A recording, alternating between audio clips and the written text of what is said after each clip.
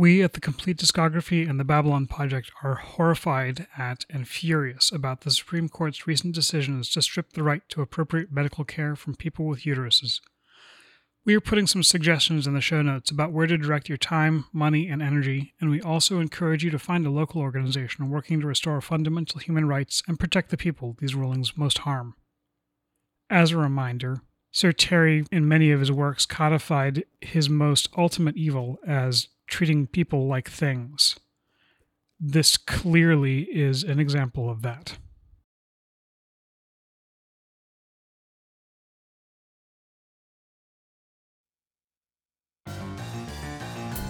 You are being watched. The government has a secret system. A podcast that recounts every episode of Person of Interest. I know, because we made it. We designed the podcast to continue our bullshit, but we see everything. Random numbers of the week. People like you. Episodes the average viewer deems irrelevant. You wouldn't watch it, so we did. But I needed partners. Someone who had never watched this before. Hunted by weirdos on the internet, we record in secret. You will never find them. But, newbie or diehard, if your episode's up, we will find you.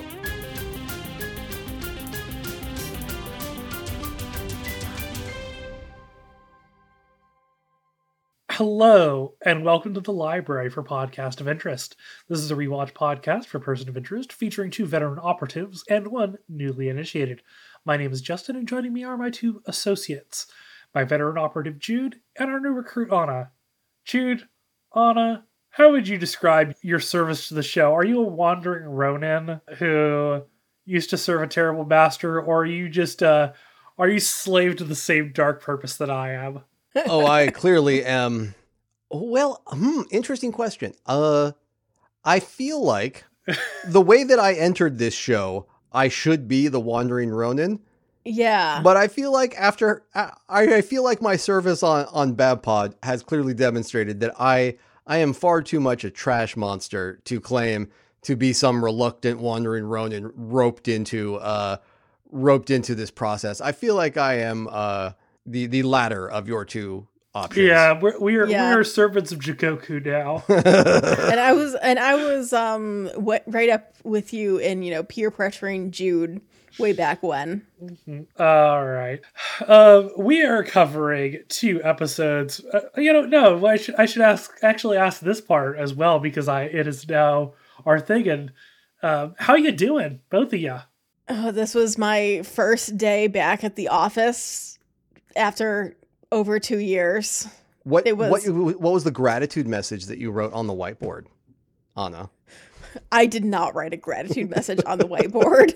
I walked right past them. Is this a thing that people do? There are like whiteboards where you can write something nice for your coworkers, because everybody's so excited to be back in the office and breathing COVID on each other. All the whiteboards that I've had at work that were in like a public area was literally, this is what's fucking broken right now. It's like there was a header of that, things that are fucking broken, and then a list. So, I mean, one could interpret that the fact that the back to the office welcoming whiteboards are there is what is broken. Ooh, philosophical. Valid. I like that. But anyway, it was just as depressing as one would think. I came in, spent 2 hours cleaning mouse poo out of my office and trying to get my laptop to connect to the Wi-Fi, then was on teleconferences and did not interact with a single human being other than ordering a salad. Super dope reason for you to be in the office. Yep. At least I know that the mice didn't eat my hand knitted shawls and stuff, so that's good. That's good. It was bad though. It was not good. I, on the other hand, had several long meetings, none of which I fell asleep in. Pretty proud of myself. We are doing a big corporate version of Scrum called SAFe, which is awful. It's a whole lot of business acronyming nonsense, and I kept it together. I'm proud of you. Mm-hmm. I've only fallen asleep once, and I was muted the whole time, so nobody heard me snoring. That I know of. I think we're All supposed to right. talk about a TV show, right? Yes, we are covering episodes 13 and 14 of season 1 of Person of Interest. These are Root Cause and Wolf and Cub. Anna, I believe you have Root Cause. Take us away. Yeah. So this one is written by Eric Mountain, which, what a name. Right? What a name. That is that is like a one part Viking, one part like hillbilly mountain man name. It's a good name. I just thought of the funniest thing. Captain Kirk is climbing about it. Why is he climbing about it? Captain Kirk is climbing about it because he's in love. Mountain. And anyway, this is directed by Richard J. Lewis. So this week's number is Scott Powell, a municipal worker and family man. Finch and Reese quickly discover that Powell has in fact been out of work for 8 months and is growing increasingly financially desperate. Also, that his family does not know that he's been out of work. Harold joins John on stakeout and hacks Powell's computer, discovering that he's been blogging about a Congressman Michael Delancey and has a large encrypted file on his hard drive, which of course Harold begins to hack into. I have thoughts on this that I want to talk about later. Oh yeah, I'm sure. The Pringles can? No, the encryption thing. We'll talk about it. Oh, yeah. So Powell does seem to get a lucky break, a temp gig at a fundraiser for the congressman. At the fundraiser, Harold finally gets into the file, which contains death threats against the congressman. John rushes to prevent Powell from firing, but when the shot is fired by someone else, John and Harold realize that Powell has been set up. They realize that if the machine wasn't warning them about the assassination attempt, it must have been warning them that Powell is in danger, probably from the people who framed him, who would be likely to clean up loose ends. John heads out to rescue Powell with the help of some tear gas. Rescue Powell from police custody, let's make sure. Oh, Or yeah. FBI custody. Oh, yeah. With his traditional hit something with a car, he does a twofer. Hit Yeah, something with a yeah. car, then shoot it, then use a grenade, a gas grenade. He doesn't shoot it Yeah. through the window this time, but No, he does the smart thing, which is pop the hood and roll it in because yeah. He also kills the engine, too. Yeah. He shoots the engine. So meanwhile, Finch has continued to work on the file, thinking he's found a vulnerability that he can use to identify the hacker. Unfortunately, he falls directly into the hacker's trap, and their network and phones are compromised because you don't open suspicious files This is from why a hacker. you have isolated networks. Yeah, I know this, and I'm a Harold. dummy. Harold. In Harold's defense, he's like a giant that has been dealing with ants this whole time. Yes. He's Yes. literally never encountered anything technologically difficult Oh, in but the buddy, entire time like, we've seen him. So I get it. and it's hilarious though that Harold is the one who has like awful infosec. Oh yeah. Yeah, no. Anyway, Harold flees the library once everything's compromised and sets up a laptop in another library, one that's open and has people in it. I like that he goes to another library. That's really funny. Yeah. And he also brings in the big guns to help with the politics side of the situation in this one. Zoe Morgan's back. Zoe, unsurprisingly, has extremely valuable additional info. The congressman and his business partner, one Pete Matheson, were under investigation for kickbacks and bribes in their consulting company. If the congressman is out of the way, then Matheson can lay all the blame on him. Zoe spooks Matheson into calling the hacker, and Harold records the call. Meanwhile, John and Powell are pursued by Hitman, who John finally takes out in a subway bathroom, making sure to grab his phone, of course. Powell surrenders to the police, but is released once Carter receives the recording of the call between Matheson and the hacker. Matheson himself is found dead of apparent suicide, and the hacker reaches out to Harold over IRC. She introduces herself as Root, addresses him by his first name, and admits that he's a worthy opponent and promises they'll meet again. I hadn't been looking at titles when I was doing like my rewatch of episodes, and I was trying to remember like, why does this episode feel so familiar, even if like the dude in it is the least like charismatic. What a one. schlub. Yeah. I just like, and then it was like, oh, It's where our favorite comes in.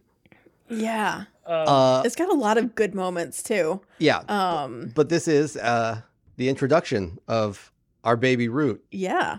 So Root is going to be a character who will appear throughout the show. Like, we're not going to go into spoilers, but like, Root is played by a body double, or just like by a person who's you never see their face in this episode. It'll be revealed that she gets cast as like an actual person later in the show. Jude, you found something very interesting about this, which I did. I was poking around because I was curious if they planned for her to be a long-term character when they wrote this episode, or if it was later. And it turns out they just thought that her fucking like theme song that she has a very specific like leitmotif like in Jawadi's and music. it slaps. Yeah. Thank you, Jawadi's. And they thought Jonathan Nolan basically said it slapped so hard we had to bring her back so we could use it again. The music is what made Root a character. They thought the tune was so bitchin' that they were like, I gotta hear more of that. That's great. So they brought her back, and I think that's fucking buck wild. And there's and in the same interview they revealed this is an interview that's done in the show post. We'll put it in the show notes. There's a will put it in lot the of show spoilers notes. in that interview, so Yeah. pretty sure I'm parallel. It's very spoiled, but it's a fascinating interview, and I'm sure I will be referring to this interview in other places because Is this the POI JMS Speaks? it's one of them. I mean, they didn't do a ton of interviews Yeah. about the show, but this happens after the show ended, and they spoke sort of about some interesting stuff. But it was really interesting that like this wasn't the only character to get to be written into the show based on the music, which speaks. The other one is Aaron Burr. Yeah, Aaron Burr, which speaks volumes to how slapping Jawadi's music Yeah. is. If you are, I'm trying to think of like what else. He's Westworld done and Game of Thrones. right? Yeah, that's the Game of Thrones is the big one that you know him from, but he's done so much. I was trying to think of something else besides Game of Thrones, but basically, if there's a genre show, or if there's any, but mainly genre show that you love that has great music, he and did it's Pacific Rim. Pacific Rim, and it's not Bear McCreary, it's Jawadi. Didn't he do Westworld too? He has to. No, that was someone else. He has to have. I'm reasonably certain that he did Westworld. Yeah, he does. He's Yeah. the Westworld. Okay, that makes a lot of sense because there's a lot of And that's one of the reasons why Westworld feels like why the two mesh up. one of many reasons why. Yes, but yeah, certainly like you can hear that when you listen to some of these episodes, and then you listen to like some of the stuff that's going on in Westworld. You can hear that connective tissue. Anyway, I just think that's buck wild. That this character Root, who you will hear us fawning over for the next, I don't know, 60-ish episodes, at a guess. I mean, I just love Root. She's just fantastic. I can't wait till she's an actual character on this show we can talk about. It won't take that it's long. not going to Yeah. take that long, but it's very cool. I like the fun little twist on this episode because watching this episode in 2022 is Oh, hey, boy. there's a disgruntled white dude who's in debt, who's making death threats at a politician. Oh, this is red flags coming up here. Oh no, this is actually he's being framed. Oh, and I looked at the Yeah. timeline on this because it seemed like something pinged in my brain on the timeline on this, and Gabby Giffords was shot in January 2011 and POI premiered in September 2011. So that dovetails pretty well too. So this probably, that's interesting. This would have felt very relevant, I think. Yeah, I mean, it doesn't. I would say that like the actual crime doesn't resent because it's like it's at a campaign rally. Yeah. But it's definitely like, oh, this is very It feels much more like QAnon yeah. than Gabby Giffords to Yeah. modern watchers. Like if they did this show now, he'd be they would be like they'd find his tablet, his iPad with a bunch of links to like QAnon and January 6th sites. And that would be the linkage that they used. I want to talk about his computer, by the way. Okay, go ahead. Okay. I have some beef with this. First of all, I don't have a problem with Harold using a Pringles can to...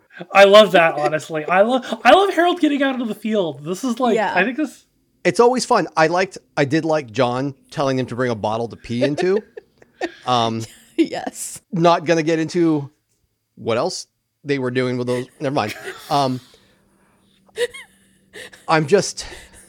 John didn't tell him to bring the bottle of Baja Blast. Of Mountain Dew flavored lube. No. So, fun fact about me. A number of years ago, I worked for a company that made encryption. It's probably, if you know my name, you can look it up. I don't really care. They made encryption for Blu-ray discs. Consequently, I know, and I don't know fuck all about encryption, like professionally, but the people I worked with were such enormous nerds that they once put an encryption. They once wrote a simple algorithm on the guy's birthday cake, one of the engineer's birthday cakes, and we couldn't cut into the cake and eat it until he solved the algorithm. These are the kinds of people that I was working with for about 2 years. So I have absorbed osmotically certain that's a new adverb. certain principles and about like how encryption works. And I was like testing and like building and doing all the things I do with encryption on Blu-ray discs. My point is an encrypted volume on a drive. If you do not have something to triangulate off, you're fucked. You certainly aren't going to get into it in 8 seconds. And I get that it's television, but it didn't have to be an encrypted volume. Encrypted is just a word that sounds cool for him to use there. But this is one of those moments of like broken, suspended reality for me, or suspension of disbelief that gets broken for me because it's the well-rod firing 2 rounds. Yeah, exactly. It's the well-rod firing 2 rounds for Justin. Where if you know too much about it, the seed has been ruined for you. But no normal person would ever find anything wrong with this. Yeah, it's just encryption is like, there's a reason why like everybody's hot to trot on quantum computing, and that's because quantum computing can brute force encryption very, very trivially.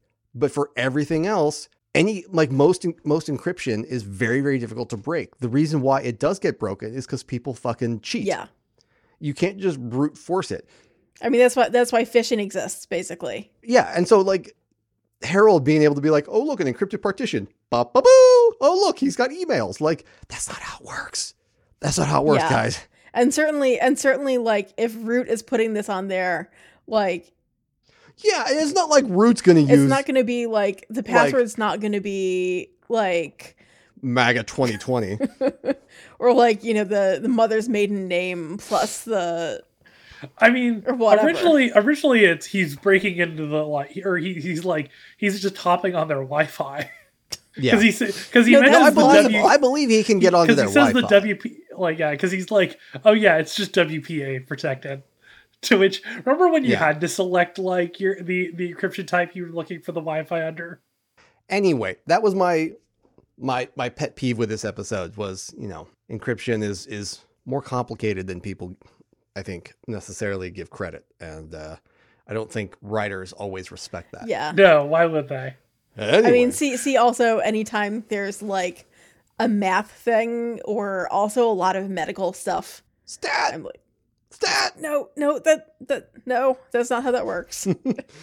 I think we're all in agreement that Scott Powell is a doof. Oh god, he is just like we're 3 for 3 on like not worth the effort with this guy. He has the most like, I recognize you from somewhere, but I can't be asked to remember you face and voice. Yeah. You know what? Well, you know why? You know what he reminds me of? He reminds me of what's his name? The guy who made Family Guy. Seth MacFarlane. He reminds me of like a Seth MacFarlane who's had a few beers and his voice has dropped a few like an octave because he's starting to get into his cups a little bit. That's very specific. That's what he reminds me of. Specific. Yeah, he's just a number that like I cannot bring myself to care about him at all. Like the rest of the plot is great, but like this dude, like, I mean, Yeah. okay, it's okay, buddy. It sucks that you're out of work, but like you've been lying to your entire family and like ruining Yeah. your wife's credit for 8 months.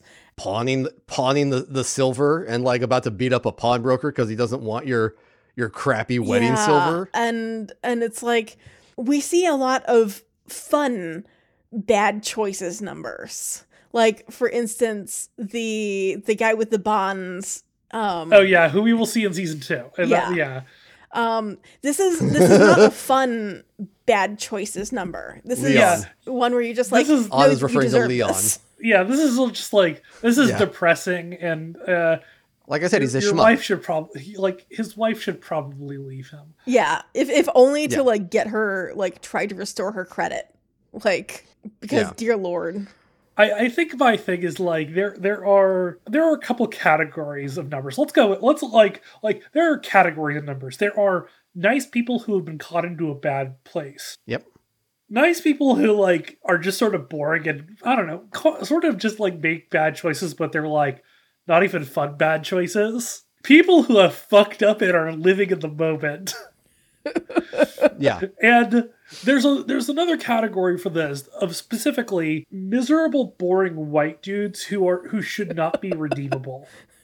We're gonna run into a couple of these. Nailed it. And when we get to those Yeah. episodes, I will fucking viciously rip into them. There's one I think in season 2, like particularly that's like the example of this, where I'm just like, I don't care about this dude. Let him die, bitch. Who are we talking about here? Like headphones for the next 15 seconds, listeners. It's the Hitman.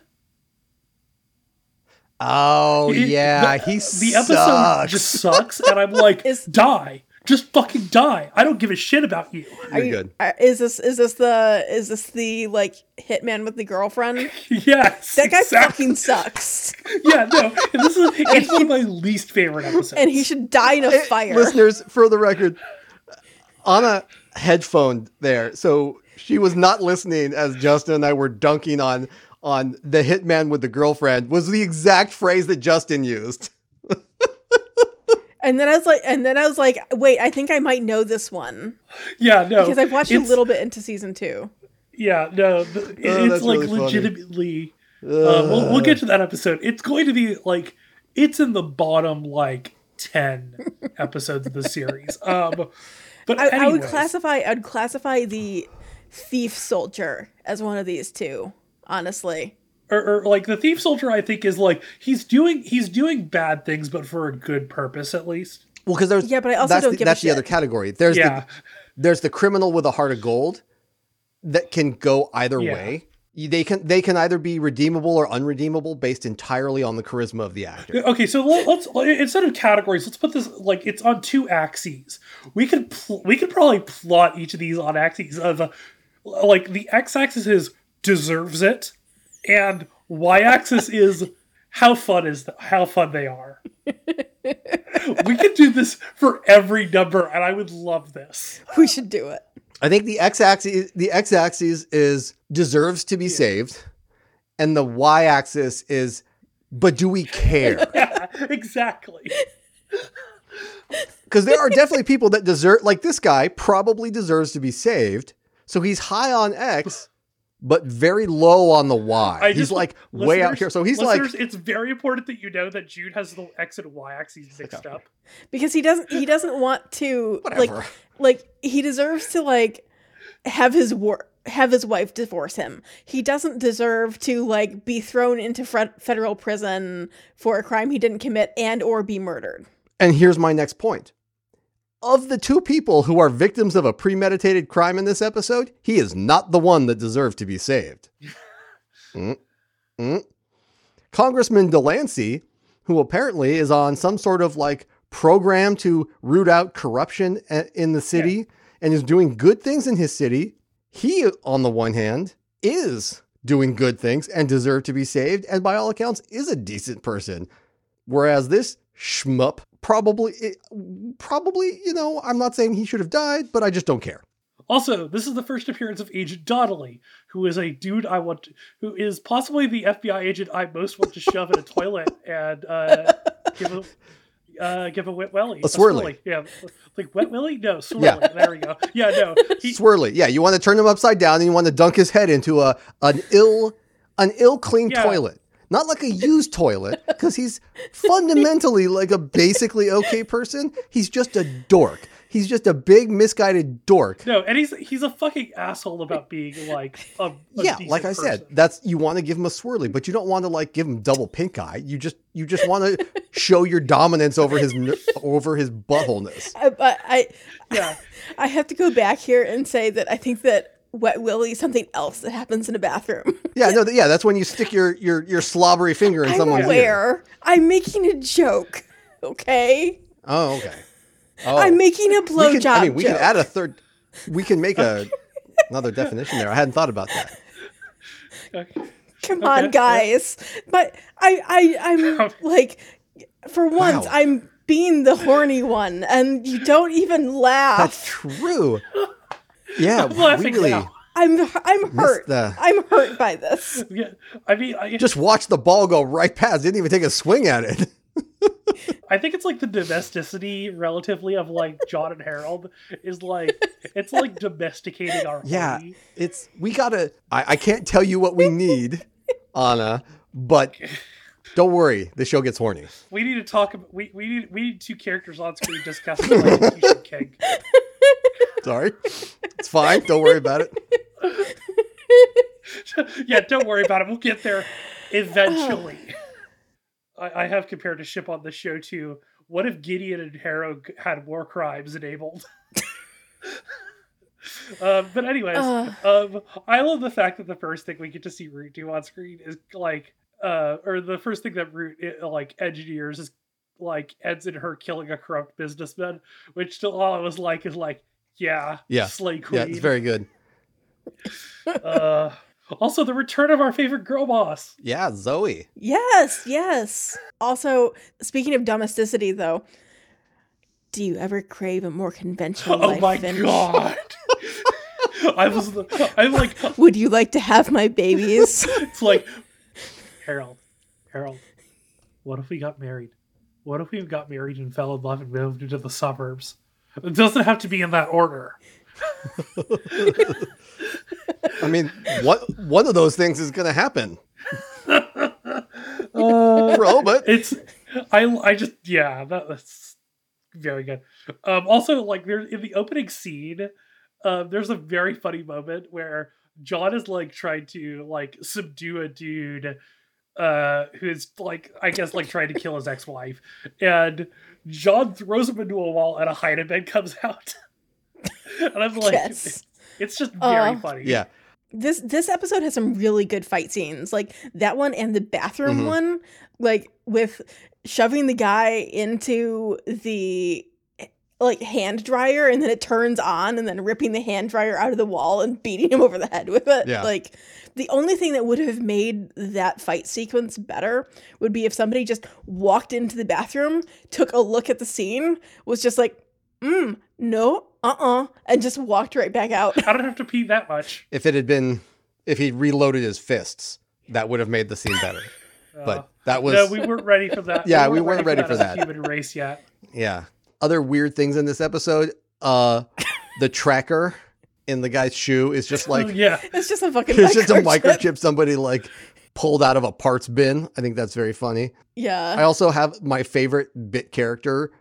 Maybe my favorite bit character in the entire first season is the jock in the library that is impressed Who that congratulates Finch can pull Finch Zoe on fucking Morgan. Zoe. He is so stoked for Finch. He's like, way to go, man. Like, so good.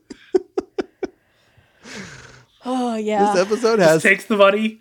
Like, just see Zoe, takes the money and leaves. yeah. And then as he's walking by later, Yep. he's like, yeah.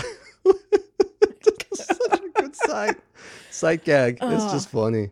I did want to say one thing on Root was that so at this point when I was watching through initially, which I'm not that much farther than this at this point, but I am far enough to see the next time we see Root. I was super convinced that Root was going to be John's old CIA colleague. Kara. Yeah. Yeah, I remember that. And I was like, don't give it away, man. Be cool. Yeah, but that would have been interesting, but she doesn't have the skill set. But the one thing that gets me on this though is that so it's interesting that Harold fucks up so badly. I love right? it. I have a whole note here. It's great. It's hubris. Yeah, it's pure hubris. Yeah. Harold is a god among bugs when it comes to computer stuff in this show. And I love that he's faced with this thing and he's just like, oh, well, I'll just do this thing and bloop, bloop, bloop. And it never fucking occurs to him to be cautious. Because why would it? Like, the other thing that gets me with Finch in this one though is that he's like, no, it's just completely normal that you'd have this level of encryption on your home hard drive. I mean, doesn't everybody do that? Like, that's just a normal thing that normal people do. And it's like, okay, buddy, like if this schlub knew enough about computers to do this level of encryption on his hard drive, he would have a job.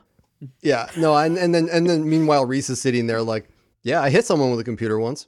Like, I feel like Reese's understanding of computers extends to turning them on, putting in Finch's little remote programmer thing, and potentially. Well, except he was pretty competent in Super. Yeah, they're very inconsistent with what he can do, with what he's capable of when it comes to computers, because I feel like the appropriate... He's not a dummy, but he's not fast, I think. Well, I feel like the appropriate skill level, though, for John is a guy who literally went out of high school, into the Army, into the CIA, into Black Ops, is that this guy should be able to basically look up his ex-girlfriend's Facebook page and look up porn. Those should be the two things he can do with a computer. What I think John is very good at is on-site retrieval. Like, that is what he's specifically good for. And so he has, I think he knows functionally a good deal about how computers work, because it's all working knowledge you pick up. Yeah, he knows how to use a computer in the line of his job. But if you asked him like, hey, how do I get on the Wi-Fi at this Starbucks? And he'd be like, there's a what in the Star what? Like, he would have no idea what you mean. Or, hey, what do you know anything about like iCloud? And he'd just be like, nope, got nothing for you. And I like that. I like the idea that he has spent so long in that shadow world that his knowledge of computers is entirely connected to that aspect of the world. And he's got nothing on this side. He's got nothing over here. Like, he has no idea. Like, the way that they reference that Finch invented Facebook for gathering facial ID data. Oh, God. And Reese is just like, yeah, it checks out. Like, he's completely nonplussed by this because he has no idea what Facebook is otherwise. Like, that totally checks out for me. Facebook doesn't exist in the Person of Interest universe. It does. We will get to what does exist a little bit later. Right. Yeah. Technically similar but legally distinct. Technically similar but legally distinct, yes. Beautiful. If we're on other fun facts, I did look up what disodium inositate is. It is apparently a flavor enhancer that is usually used alongside MSG, and it is typically made from meat products, so you should avoid it if you're a vegetarian. Which begs the question of whether Finch is a vegetarian. I don't know, but I'm gonna pay attention now. I think we've seen him ordering eggs earlier in the series, I believe. He mentions liking eggs Benedict. Yeah, but you can eat eggs and be vegetarian. Okay. Yeah. Yeah, some people don't make that distinction. Yeah. I'm trying to remember because I'm sure I feel on some level that I've seen him eating a steak before. Yeah, I'm imagining. I'm gonna watch it though, but I'm just gonna watch out for it. I'll be interested to see, because it wouldn't surprise me if he was vegetarian. Yeah, it wouldn't. If I can have a brief, like my 87th aside in this episode, because apparently that's what we're doing tonight. MSG's great. Everybody should have MSG on their table, just like they do salt. MSG doesn't give you the shits. That was racism in the 80s and 90s, and you should cook with MSG more. Yeah. I mean, some there as with anything, there are people who do have a sensitivity to MSG, but as with anything, it's a subset of the population. Cheese does that to me. It doesn't mean that you should treat cheese Yeah. like people treat MSG. Yeah. I still eat cheese. Like, it's fine. Well, it's not fine. It's a disaster, but I mean, it's fine. Oh, the last thing I have to say about this episode personally is something that Anna also noticed, which is, what fucking college is this at? That this dorm room has a goddamn fish tank the size of a college dorm room. The last college dorm room I was in looked like a fucking solitary confinement cell. It did not have mood lighting and a fucking giant saltwater fish tank. I'm pretty sure that in most dorms, fish tanks are generally like banned beyond like the little one that you put a betta fish Yeah. in, because like the liability if that thing breaks. Oh, yeah. Yeah. All right, are we done with this episode? All right. Next up, we have episode 14 of season 1, Wolf and Cub, written by Nick Van Zeebroek and Michael Sobczynski, directed by Chris Fisher. We've seen this pairing of writers before. And it's always you Yeah. who has to pronounce their names. I was gonna say, you're getting better. That was much more gracefully done. I was like, we're gonna truck through this, and I'm just gonna close my eyes and think of England, or Eastern Europe in this case, and I'm gonna guess the Netherlands. So our number of this week is Darren McGrady. He is a 14-year-old kid who is a witness to his older brother's murder. Darren ran off from police custody, and John is able to find him and protect him while he looks into things. Darren and John are able to take down one of the 3 dudes who were involved in the murder, a guy named Brick, while they look into the other 2, Curtis and Trim, who are working a numbers racket. The 3 of them are working for Andre, a local comic shop owner. Through some creative pyrotechnics, John is able to get one of the, I don't know if it's Curtis or Trim. There's like a bunch of dudes in this episode and I cannot distinguish them. He is able to find out the location of the murder weapon. John also has some heart-to-hearts with Darren and tries to walk him down from attempting revenge. But when Brick is released from police custody, Darren runs and tries to get revenge on Brick and Andre. Andre tries to kill Darren, but John intervenes with beanbag rounds with a shotgun. In the ensuing crossfire, the killers are subdued and Fusco gets shot in the ass. In the end, Darren gets placed in a foster home, and John's able to pull some strings to get him into a charter school for the arts. We also get a reappearance from Will Ingram, Nathan's son, who is looking into his father's life, and Will has found that Nathan had a contact in the White House, a woman named Alicia Corwin. Will meets with Alicia in a park, and she lies to him about the machine. It is clear that she knows what is going on. Will's conversation lets slip the mention of Harold, and Alicia is immediately spooked. This is the last we will ever see of Will Ingram. It's... I don't know whether it's just... Man. I think it's very funny. It's just like... I don't know whether I was hoping that he would come back or hoping that he wouldn't come back, but it's funny because it seems like they're like building up this thing with him, some sort of plot thing, and then he just vanishes. I'm wondering if Like- it's just like the actor wasn't available, or... I think they probably Maybe. realized that there was that this plot wasn't going anywhere. Like, they were sort of, There's no plot that they could do without like killing him. I mean, that's what you set it up for the end of the season, is that he gets gacked at the end of the season. Yeah, I think they were trying to start building some stuff up and they just didn't like where it was going, so they just let it go. And I don't mind, because I don't put in Root instead. I don't like any of it. I think the actor's boring, and I think all the storylines that they could have done with him were bad. And they kept the one good part, which is Alicia Corwin being like suspicious. Understatement. Speaking of her being suspicious, do you want to talk about where she lives? Yes. Yes. So I had to look. While I was looking up that article, I discovered a note about this, and apparently this is a thing that Justin gets nerdy about. So I'll just let Justin talk about it, because apparently Justin already knows. there were like multiple things that I got nerdy about in this episode. The other is the numbers racket thing, and we'll go into that, I guess, a little bit later. But Alicia Corman, in what is probably a attempt to hide from the thing that she has unleashed upon the world, lives in Green Bank, West Virginia. Green Bank, West Virginia is the home to 2 radio telescopes. And as such, it is part of what is called the National Radio Quiet Zone, which is a large, I want to say it's 13,000 square miles. Yeah, it's a very large section of Virginia and West Virginia and a tiny, tiny, tiny bit of Maryland,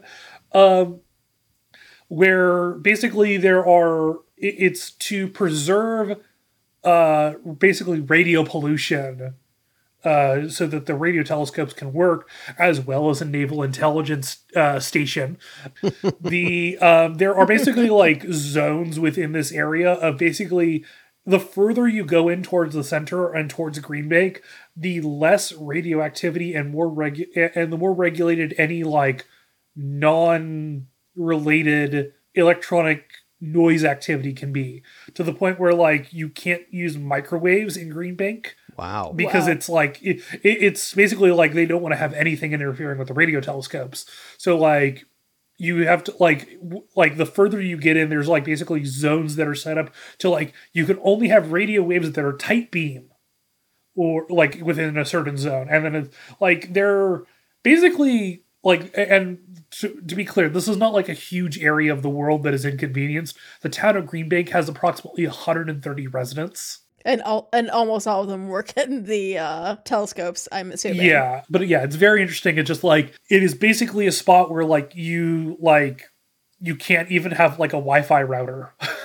Wild. Yeah. If you were trying to hide from a machine that used electronic surveillance, it'd be a pretty dope place to go. Yeah. Yeah. But yeah, it's a weird little real life thing that it just happens to exist. Yeah, I thought it was cool. Yeah.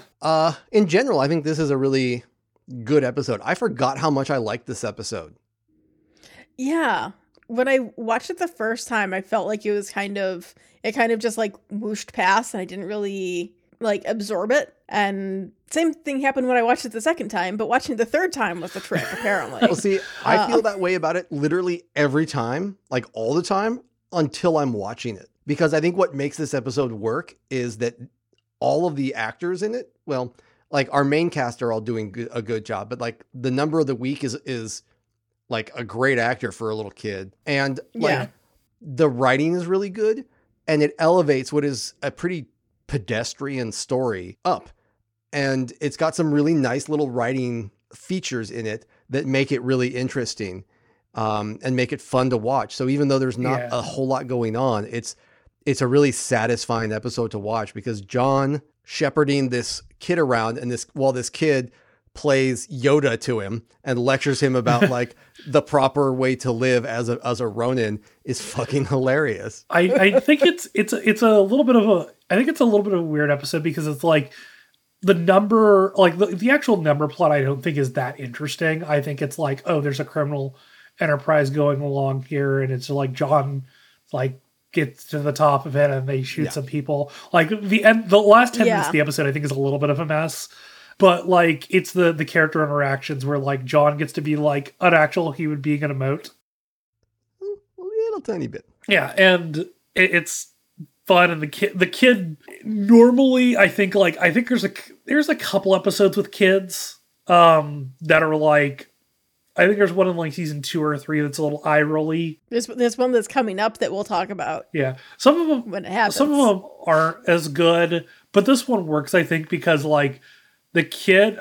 Okay, there's a really funny moment where the kid says like, "Oh yeah, all samurai would read Sun Tzu," and it's just like there's sort of like this genuine authenticity to how much of a nerd this kid is. Yeah. Like, how, when I was 14, I probably would have said something that stupid too. Yeah, no, there is a very specific age where you are old enough to think you have your shit together, but young enough to not realize how fucking useless you are. And That's a hard, Yeah. that is a really hard age to write authentically, to Yeah. like nail it. And not only do they write it well, but this kid delivers it just bingo. He has like earnestness, but also like just like, how are you still alive, you little moron cluelessness, without being annoying. I really like it. I think it's a really Yeah. nice performance. I'm not surprised it turns out Yeah. that he went on to go do like other things.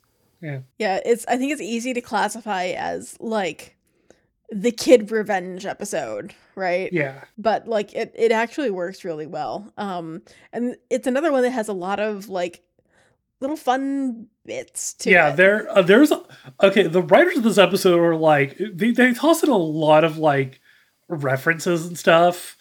Like there's a 30 Days of Night graphic novel. The McGrady's have a Seven Samurai poster up on like their Yeah. wall. There's a bunch of Seven Samurai references in this episode, apparently. Oh yeah. There's on the door to the comic shop there's a picture for Blackjack, which is like a really specific, which I was like, ooh, that's an interesting one. Especially like Blackjack is I like that fits in also with like the Ronin sort of aesthetic. Yeah. It's just obviously a very different genre. Yeah. Yeah. But yeah, there's like a lot of like even the title of the episode, obviously. Yeah. It's, Yeah. Yeah. The wiki for this episode was like, it's the title of the episode suggests it may be a reference to Lone Wolf and Cub. And I'm like, no shit. I wonder. Yes. Yes. It is clearly referencing the famous manga Lone Wolf and Cub. And that kid is really pretty observant too, but also like has zero filter. Like Yeah. he's just like, oh no, that guy, no, he's a dirty cop. I love that. Fusco. It's like you're I not love that wrong. so much. Yeah. He's just like, You're not I'm not wrong, going child." with Fusco. That dude's a fucking dirty cop. Yeah. Just like, you are so right, kid, but hilariously in the wrong way. But you just said Yeah. it, Yeah. It's very good. and then Fusco's just like, you hurt my feelings. Poor Fusco. It's gonna.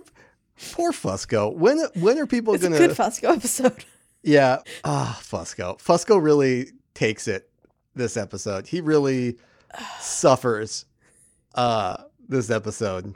Some real indignities. But he gets a genuine thank you from the kid, Yeah. as well as presumably an ass cake. God, I love the fact that he gets shot in the ass. It's so funny. It's not the only time in this show that it will happen. It's a fun episode. I do enjoy it. It's also got some classic stuff. Like we've got the classic like strip the bad guy, cover him in liquor, and toss him in a police car to be found later move. Which just never gets old. It's very Certainly funny not every for time John. because there's something undeniably funny about somebody being stripped naked and covered in booze and just Yeah. turned into the police in some form. It's very funny.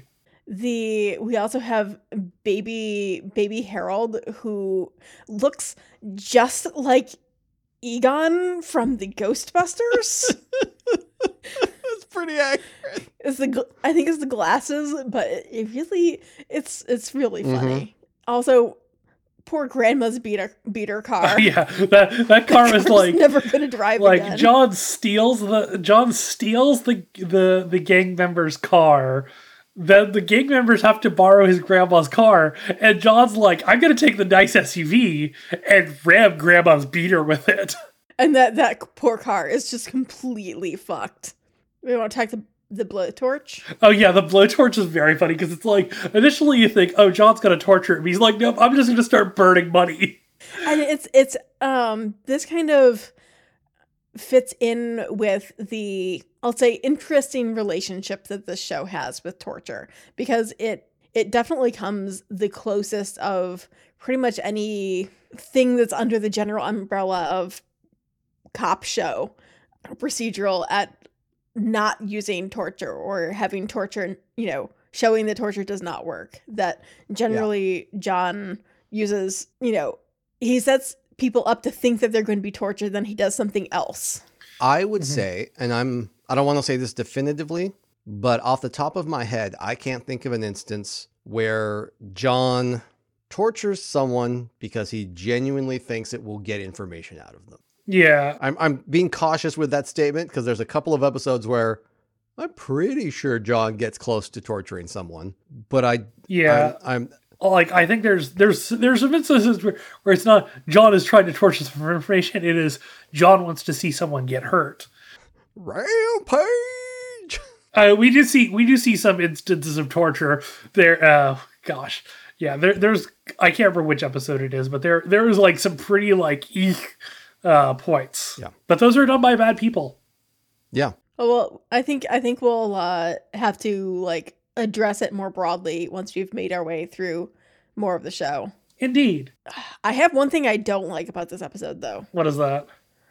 Carter holding that guy Brick without charging him. Oh, yeah. Well, I know she's got the tip from John that he's the murderer, and she trusts that, but I hate that trope of like, oh yeah, we can hold this dude up into the last possible second and then arraign him, and it's like, oh, that's just so shady. And I hate that Carter, who's like generally a pretty like by the book person. The reason that it's being done in that case is so that the kid does not get killed, because like the minute that Brick gets out, he's going to dial his boss and say, "Hey, X kid needs to die."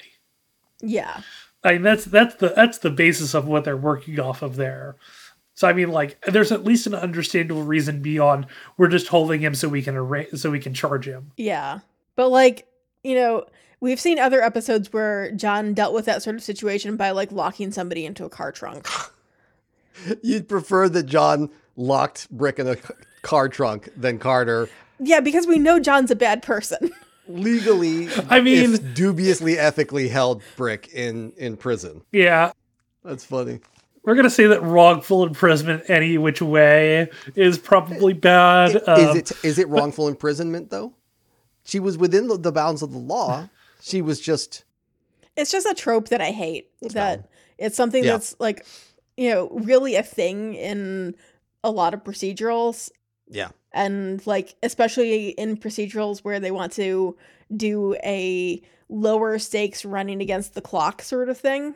Where it's like, we know it's this guy, but we need to come up with all the evidence, and we've got the ticking time clock of how long we can hold him and all that. And it's a trope that I just hate. I've seen it so many times. Well, I mean, the thing is that the trope even gets subverted here because they have to let it she's told to let him go by her captain. Yeah.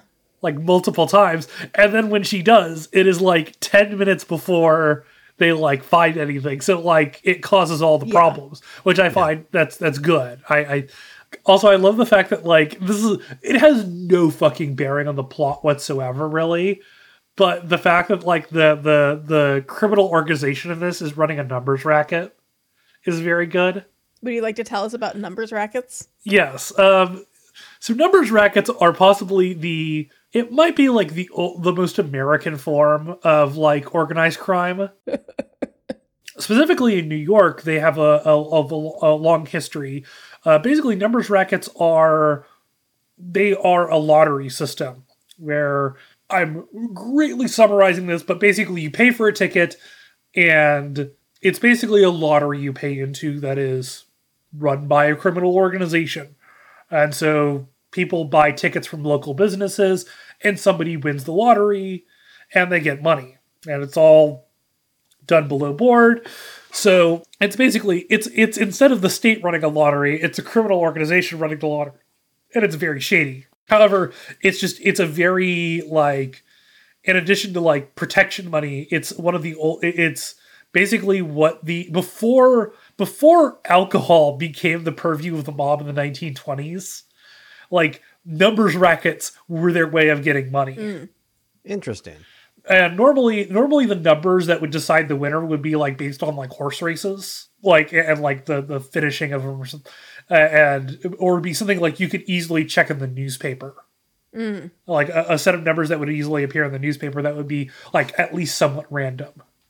It's a very fun thing. Like they're trying to think of the best way to put this. It's sort of very like a low stakes criminal activity that like people just, it's got a very long history. Like the oldest numbers rackets have been a thing for like since the start of the 20th century at least. Interesting. Yeah, they're like it's like that, and then the 20s came, and then they were like, oh hey, smuggling illicit goods. We can do that and make a lot more money that way. Also, there are two I know that faces in this episode, and neither of them are the number. We've got we've got three know that faces. Oh, okay. So the woman who plays Darren's brother's coworker, who like got harassed, and Darren's brother stuck up for him, and that's why he got murdered. Lisa, she is played by Aja Naomi King, and she was a series main on How to Get Away with Murder, a show that for some reason I watched multiple seasons of. I mean, it's a Shondaland episode. It's the most overdramatic. Isn't that the one with Paris Geller in it? Yes, that's the one. My wife watched that. I didn't watch it, but I wouldn't call it great. It's very gripping, though. Yeah. literally all I know about it is that Paris Geller's on it. Also, Malik Yoba, who plays Andre, the dude running the numbers racket, was one of the Jamaican bobsled team in Cool Runnings. Cool. That's amazing. Which one? His character's name was Yul Brenner. Yeah. Okay. It's been like too long since I watched Cool Runnings, so I can't remember. That's the grumpy one. And I have one that Jude should also know, which is John Michael Hill, who played Curtis in this one of the two like goons. But he played Detective Bell. The dopey goons. Oh. Yeah. He was dope. Detective Bell in Elementary, where he does a stellar job on that. Neat. Yeah. Elementary is a show that if you enjoy our particular brand of bullshit, you should watch Elementary. Yeah. Because I think Elementary is a show that we probably never will do, because at this point there were a fuck ton of seasons of that show, and I don't think I would want to watch it all again, if for no other reason than I'm not entirely comfortable with like a deep dive into Sherlock's opiate addiction storyline. But it has the best season 1 twist ever. Yeah. Oh, absolutely. It's a great show. It is like, what's his name? Who I will always and forever refer to as Dade Murphy. Thank you, hackers. Is my favorite Sherlock Holmes of all time. Mm-hmm. Don't get me wrong. Smamberdam de Bumbergamble is a very good Sherlock Holmes. No, he isn't. Sure, whatever. I'm gonna go on my hot take for this episode. No, he isn't. Fine. Well, then Robert Downey Jr. was a better Sherlock Holmes. Oh, okay. Robert Downey Jr. was a very good Robert Downey Jr. in a Sherlock Holmes movie, but he was not playing Sherlock Holmes. No, he was playing a version of Sherlock Holmes, and that version of Sherlock Holmes was much more enjoyable than Benadryl Cumberbatch. That's fine, but he was not playing Sherlock Holmes. Yes, he was. He was playing Tony Stark. In a Sherlock Holmes movie, that is, you could like, there's like Arthur Conan Doyle did not write one Sherlock Holmes. Yeah, there is in fact lawsuits about Sherlock Holmes showing emotion. Yeah. And like I was a absolute Sherlock Holmes nut, and like when I was a kid, I read through everything repeatedly, and I would say that Johnny Lee Miller is by far my favorite Sherlock. He's great. He threads the needle between the like genius weirdo aspects and also the like human aspect. He's just great. I think he's a great actor in the show. And yeah, for me, it's like for like modern day, like for Sherlock adaptation set in the modern day, it's Johnny Lee Miller and the actress who I cannot remember from Miss Sherlock. The Japanese one? So you probably have it though. Like it's a Japanese series. It's a live action Japanese series. Yeah. Starring it's where Holmes and Watson are both women in modern day Japan. Interesting. It's very fun. I've heard of it. I've never watched it. Yeah. My favorite little bit of it is that Watson is her name is like Dr. Wata or Wata. And so she's called Wado-san. which is I love it. That's beautiful. It's delightful, and I love it. Yeah, and like that's the second. Speaking of which, that's the second best thing about Elementary is making Watson a woman and B a detective and C take zero of Sherlock's shit. Yeah, consistently. There's none of this thing of like Watson fawning over Holmes or anything. And it's funny because, you know, even though it's dude Sherlock and Lady Watson, they zero sexual chemistry. Like there's no will there, won't they. It is very clear that they will not ever. Yeah. And it's very funny because like this version of Sherlock is very horny. Oh yeah. Extremely which is great. Horny. It's in the first episode, the first sight you have of Sherlock in that episode is him being untied from a bondage rig. And frankly, it's like in his living room. Okay, fuck it. We're going long tonight just because it's a little bit loopy and we've lost the track a couple times. But headphones moment for our listeners. Come back in like 2 minutes. I think it is a masterpiece of writing that Sherlock and Watson in that series have no romantic chemistry, but they are both have like the most incredible, ridiculous sexual tension with Moriarty. Oh yeah, they do. Oh yeah, or Irene, to be frankly, I think Natalie Dormer could have like sexual chemistry with a stucco wall. Yeah, accurate. Oh yeah, it's great. It's God. Now I want to watch that show again. Okay, listeners, you can come back in here. Yeah, no, it's it's. I suspect that all of this is gonna get cut. Yeah, this is either gonna get cut or just. Zathras, don't you dare! No, it's gonna go into the next what if. Yeah. Okay, listeners. We have to wrap this up. This chaos fest. Yeah, this is so chaotic. Is the next episode the one we want to do 3 for? Yeah. Yeah. Okay. All right, listeners, we are reaching the sort of doldrums of the season here. The wind will not hit our sails yet. We are stuck in like the mid-Atlantic. So we're going to be doing 3 episodes because we could probably roll out 3 of these. And if not, it'll be a hilarious experiment. And you'll just get a super long episode and we will cry. So join us next time for episodes 15, 16, and 17 of season 1. Blue Coat, Risk, and Baby Blue. Until next time, you are being watched. The Babylon Project is an independent production. All views expressed on the show are our own. Clips from the original show remain property of the original owner. Music information can be found in the show notes. The rest of the show is licensed under a Creative Commons 4.0 share-alike no derivatives license.